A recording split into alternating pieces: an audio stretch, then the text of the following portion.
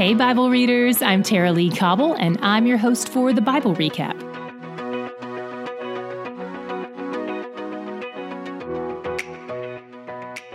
Today's reading covered some really sensitive topics, so if you have young ears nearby, user discretion is advised. Yesterday, we wrapped up with a bit of a cliffhanger. God told Abraham he was going to destroy the cities of Sodom and Gomorrah because of their wickedness, and Abraham was trying to negotiate with God not to destroy the city of Sodom in particular because that's where his nephew Lot lived. We know Abraham really cared for Lot because, as you may recall, Abraham traveled hundreds of miles with 318 of his warrior servants to rescue Lot and his family when they were kidnapped and taken hostage during a war. So here we are today with two angels showing up in 19:1. And again, they appeared as human males. We know this because that's how they're referred to in verse 10.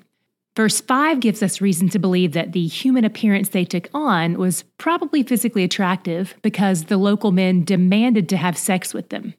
This is another scenario where, like in Genesis 6, humans are attempting to have sex with angels. But this time it was human males. The enemy has shifted his strategy a bit. Sodom is a city that was known for several types of sin, and this can be a pretty divisive subject in society today and even within the church itself. One type of sin Sodom was known for was homosexuality. We haven't gotten to Leviticus 18:22 yet, but it uses the same Hebrew word when addressing this topic in detail.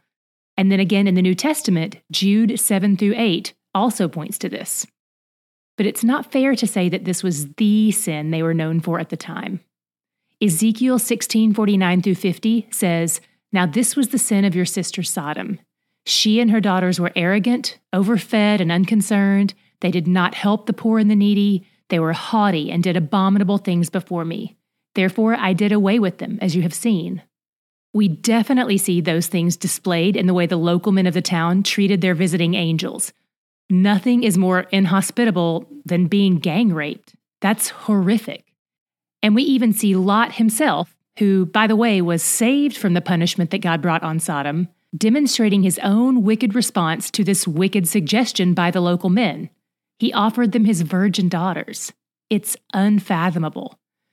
Many commentators think this was merely a bluff on his part or maybe an offer he expected to be rejected by them, but regardless what his intentions were, God's power intervenes. God's angels struck the local men with blindness in 1911, which seems like an appropriate penalty for their lust and greed. God can't even find 10 righteous men in the city. This is reminiscent of the days of Noah and the flood, where only 8 people survived. God could have destroyed the entire city, but he mercifully sent his angels to warn Lot and his family. Unfortunately, Lot only took them halfway seriously. He dilly-dallied until the angels forced him out. God destroyed Sodom and its neighboring city Gomorrah, but he was merciful to Lot and his daughters, despite Lot's rebellious ways. Lot's wife had a different outcome. She was killed when she disobeyed the angel's command not to look back as they were leaving. It almost seems like she was looking back longingly for the city. Sometimes people get frustrated when God destroys entire cities or people groups, but we have a glimpse here not only into God's motives, but God's mercy. After the destruction, Lot and his daughters moved to the mountains, and the daughters despaired that there was no one they could marry. Their fiancés had been destroyed in Sodom because they didn't heed the warning, so they took matters into their own hands, much like their great-aunt Sarah did with Hagar. Scripture hasn't yet forbidden incest, but there's still a lot of wrong happening in this passage, and there's some mirroring here of what happened after the destruction of the flood between Noah and his son Ham, who was cursed because of his actions, whatever they were. Moving on to chapter 20, we zoom in on Abraham, who is on the move again. This time, he's in King Abimelech's territory, and he gets flashbacks of when he was in Egypt and Pharaoh stole his wife Sarah. So Abraham goes back to his old tricks, pretending she's not his wife, and King Abimelech stole her away just like Pharaoh had. But one major difference is that King Abimelech didn't sleep with her, and we have reason to believe that Pharaoh did, since Scripture says he took her to be his wife. Sarah's kidnapping could really put a wrench in God's plan for her to have a baby with Abraham, so it's a good thing God's plans can't be stopped.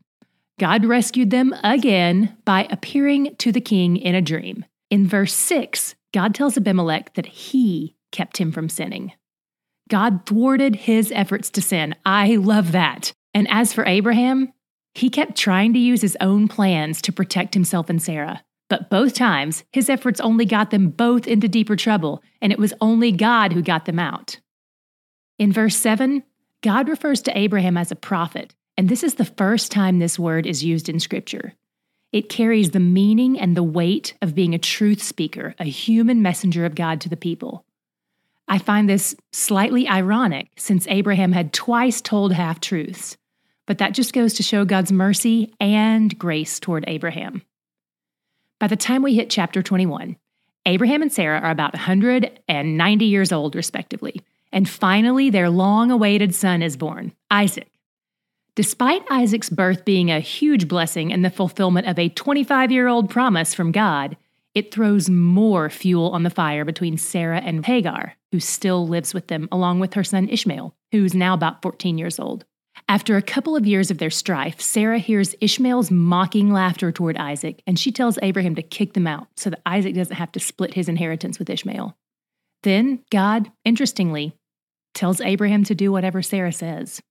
But God himself does not forget Hagar and Ishmael. God tells Abraham that he will make 2 nations from his 2 sons, the line of Isaac and the line of Ishmael. So Ishmael's line was promised descendants, and Isaac's line was promised descendants and land. One quick sidebar. From what I understand, Muslims believe that Ishmael, who was the firstborn, was the child of the promise. We're going to talk about this a little more in the days ahead, so hang on to that thought. Hagar and Ishmael flee to the desert where Ishmael almost dies, but then the angel of God shows up, listens to their cries, and provides for them where they've been cut off. He is still attentive to them. Meanwhile, Abraham wants ownership of a well, so he makes a treaty with some locals, one of whom is named Phicol. There are some strange names in the Bible, which is one reason why reading genealogies can sometimes be more entertaining than you'd expect. What was your God shot for today? Mine was in chapter 20, where God told Abraham to pray for Abimelech. Had Abimelech hurt Abraham? Absolutely. Had Abimelech also taken action against God himself? Absolutely. This shows me God's great forgiveness.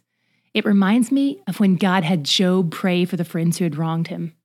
And it reminds me of John 17:20, where Christ prayed for me, the very one whose sins are responsible for his death.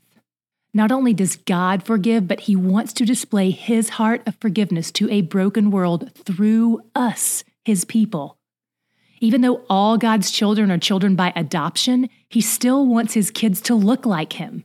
He wants us to point others to his heart, because only then can they see that he is where the joy is. No matter how long you've been doing TBR, chances are you'll start to ask some good questions, like, what version of the Bible do you use? Or which study Bible do you recommend? Or does she go by Tara or Tara Lee? Good news, we have an FAQ page for all of that, so check it out at thebiblerecap.com/FAQ. This episode is brought to you by WayFM. They're a great place to find your favorite Christian music.